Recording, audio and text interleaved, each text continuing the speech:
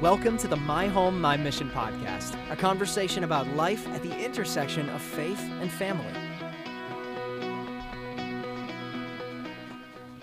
Hey guys, we're in studio this morning. Welcome to the My Home, My Mission podcast. I'm hanging out with Jordan today.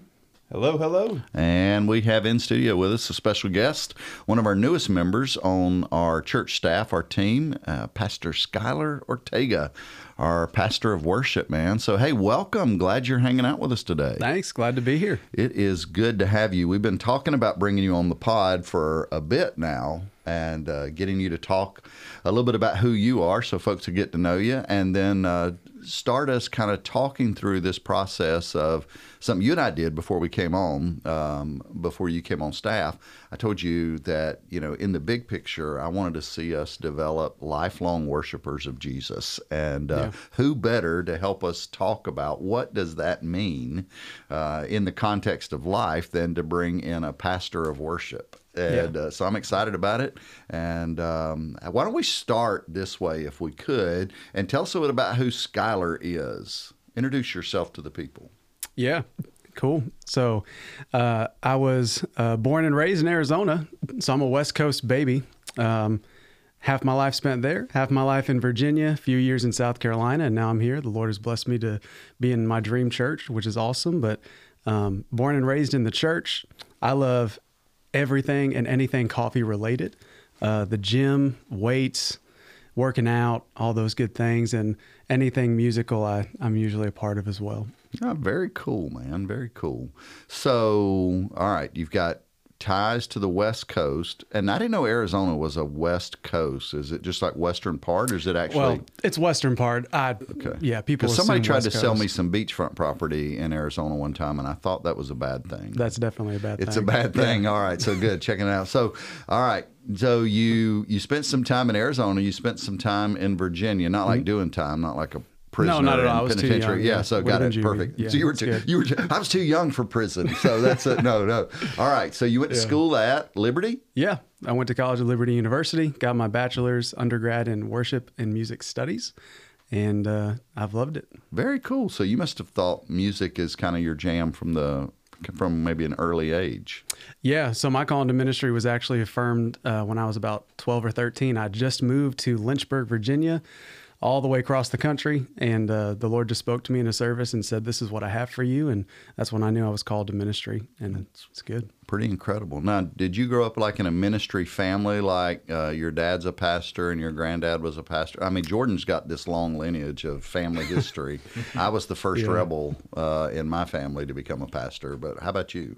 I'm the first pastor in my family, so I wouldn't consider myself a PK, but I was definitely raised heavily in the church, heavily involved, especially in our First Baptist Church of Mesa in Arizona. Yeah. My parents were super involved, Sunday school leaders, Awana leaders, everything and anything they could get their hands on and be a part of to volunteer, they did. And I, by association, was there at all times. Yeah, I was drugged to church too. I had a drug problem all my early days. Yeah, parents drugged me right on in, so I get it, man, definitely. Good.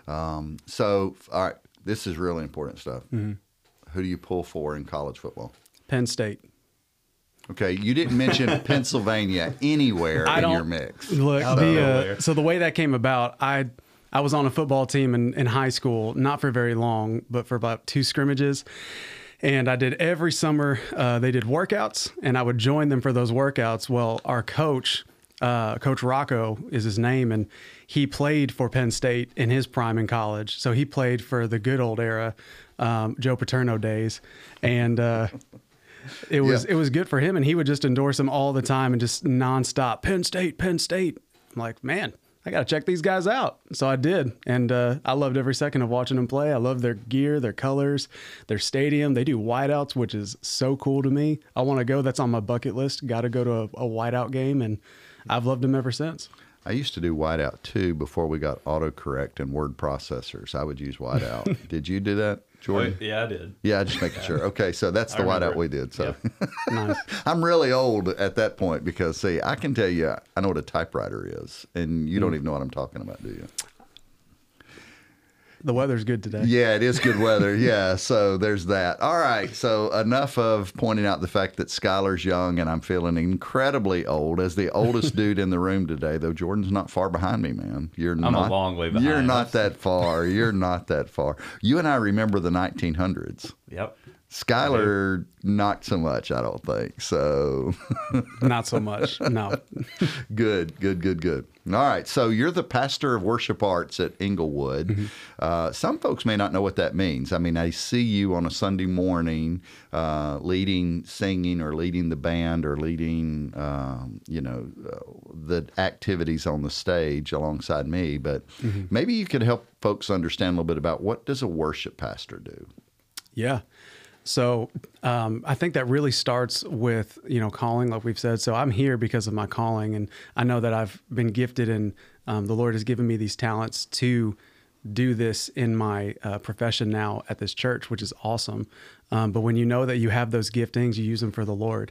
So when it starts for a worship pastor, for me personally, what I've seen in mentors and people that I trust and respect is they start with themes. So they'll talk to their pastor.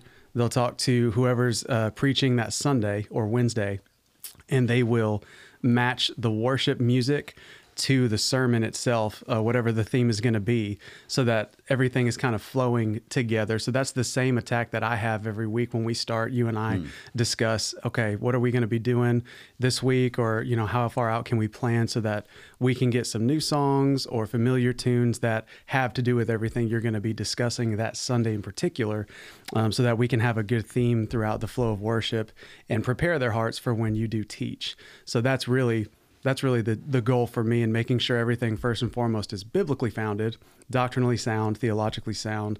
But also, like Scripture says, we want to sing new songs to the Lord. So throw in a new song once in a while so that people, there's a new sense of life of we can celebrate Jesus in a new way. And that's good. So I'm going to translate that into Chris Aiken terms real quick. Sure. You take my ideas and make them make sense to everybody else in the room. Through music. Yeah. That's good. I love it. That's exactly right. There's great. No doubt about it. That's certainly a piece of. That's probably not all you do as a worship pastor, though. No, yeah. The other part of that term, worship pastor, is pastoring. So, leading people, making hospital visits. I actually did this week on Pastor on Call, and I love that so much.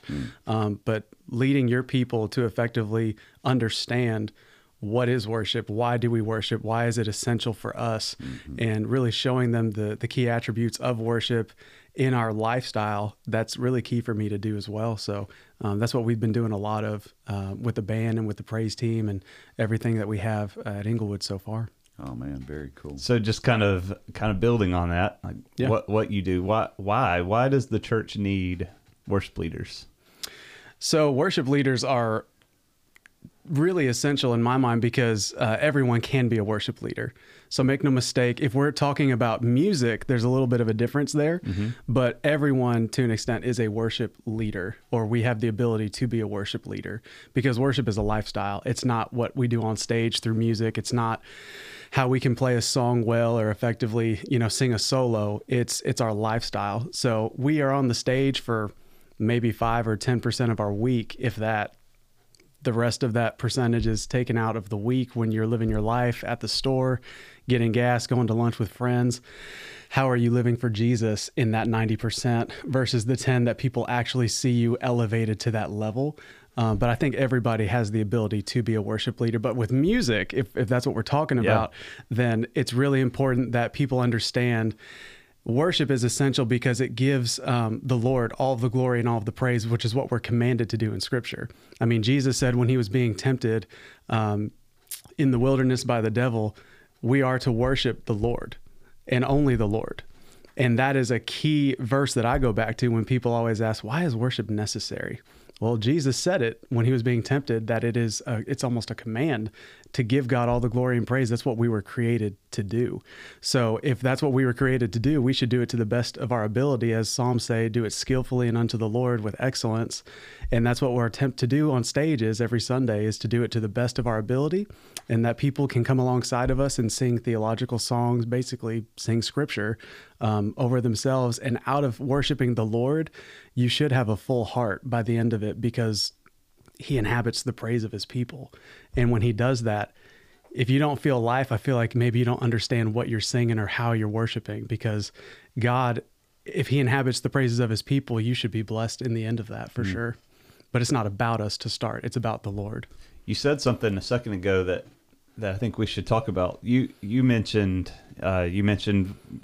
earlier, if we're talking about music, and that worship is the rest of our lives.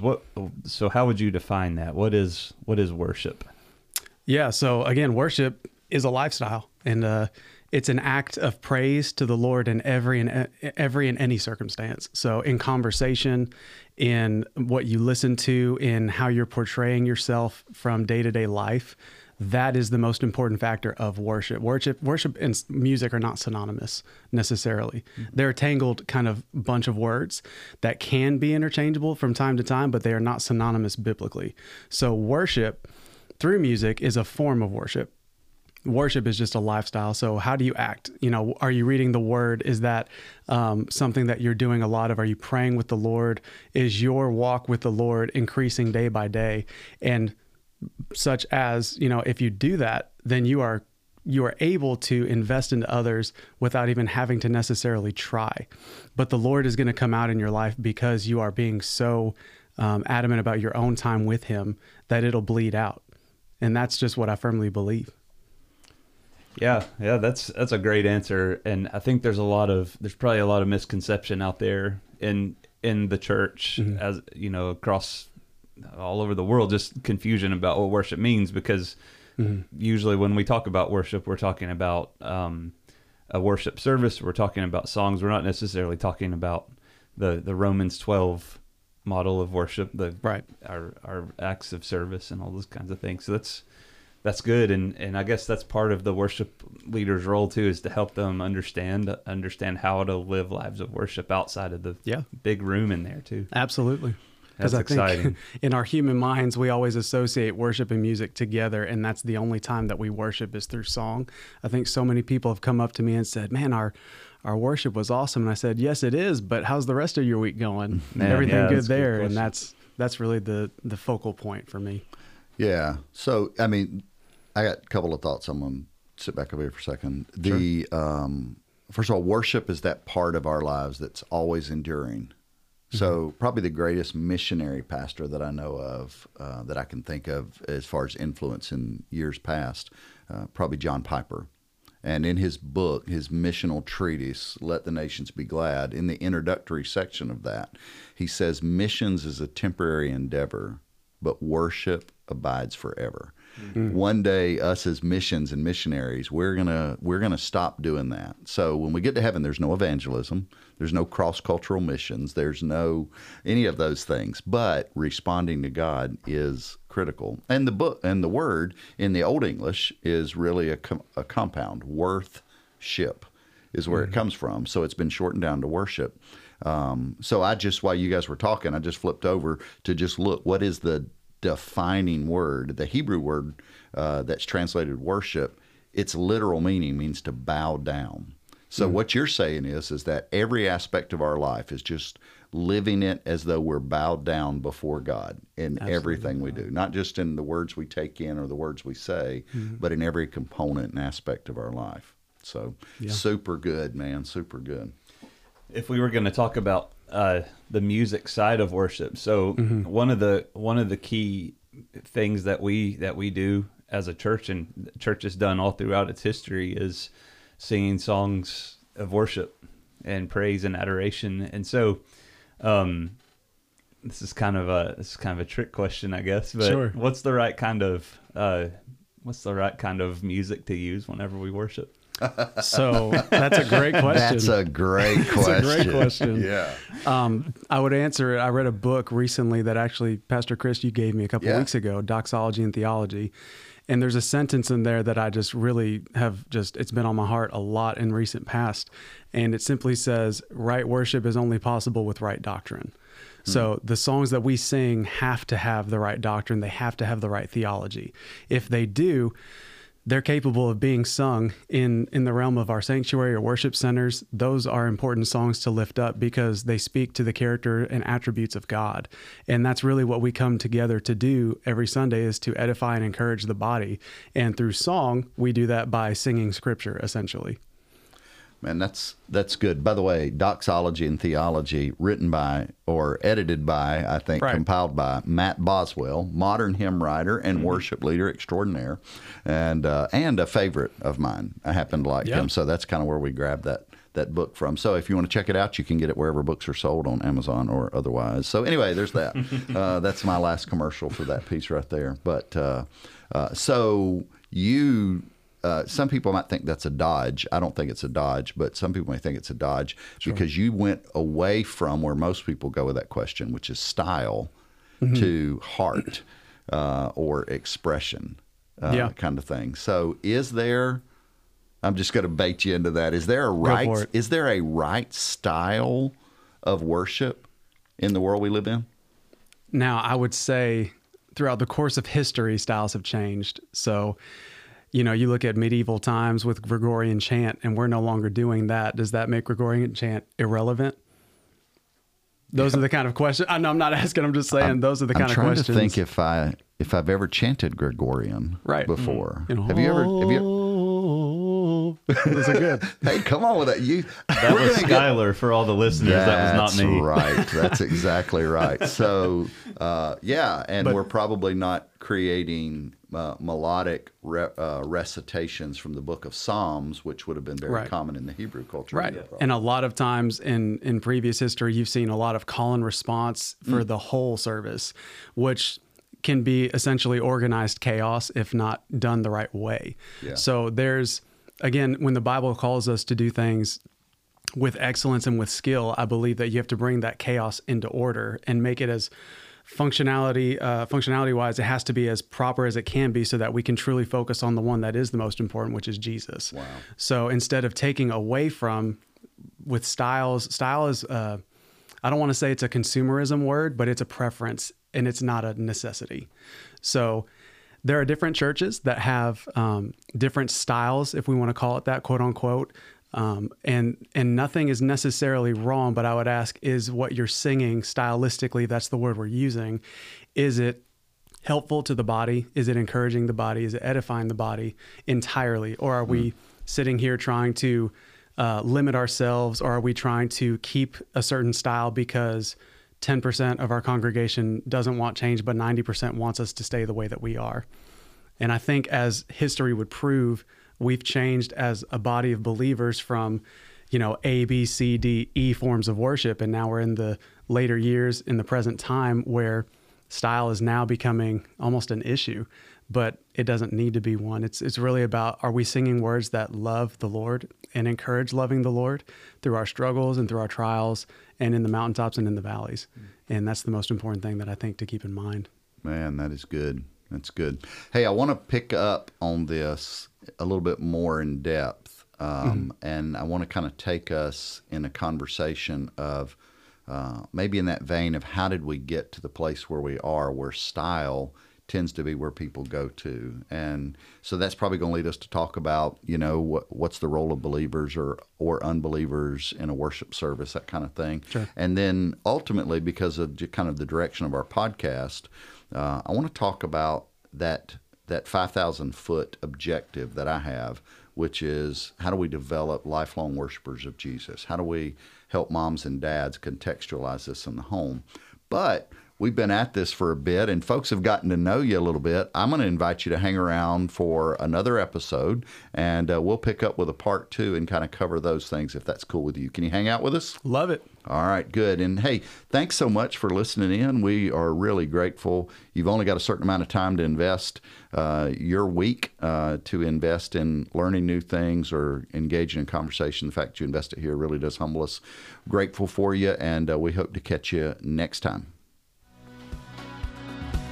Thank you for joining us for the My Home, My Mission podcast. If today's episode was helpful to you, please subscribe, share it with a friend, and rate us on Apple Podcasts or wherever you get your podcasts. If you would like to contact Chris or Jordan, email us at home@inglewoodbaptist.com.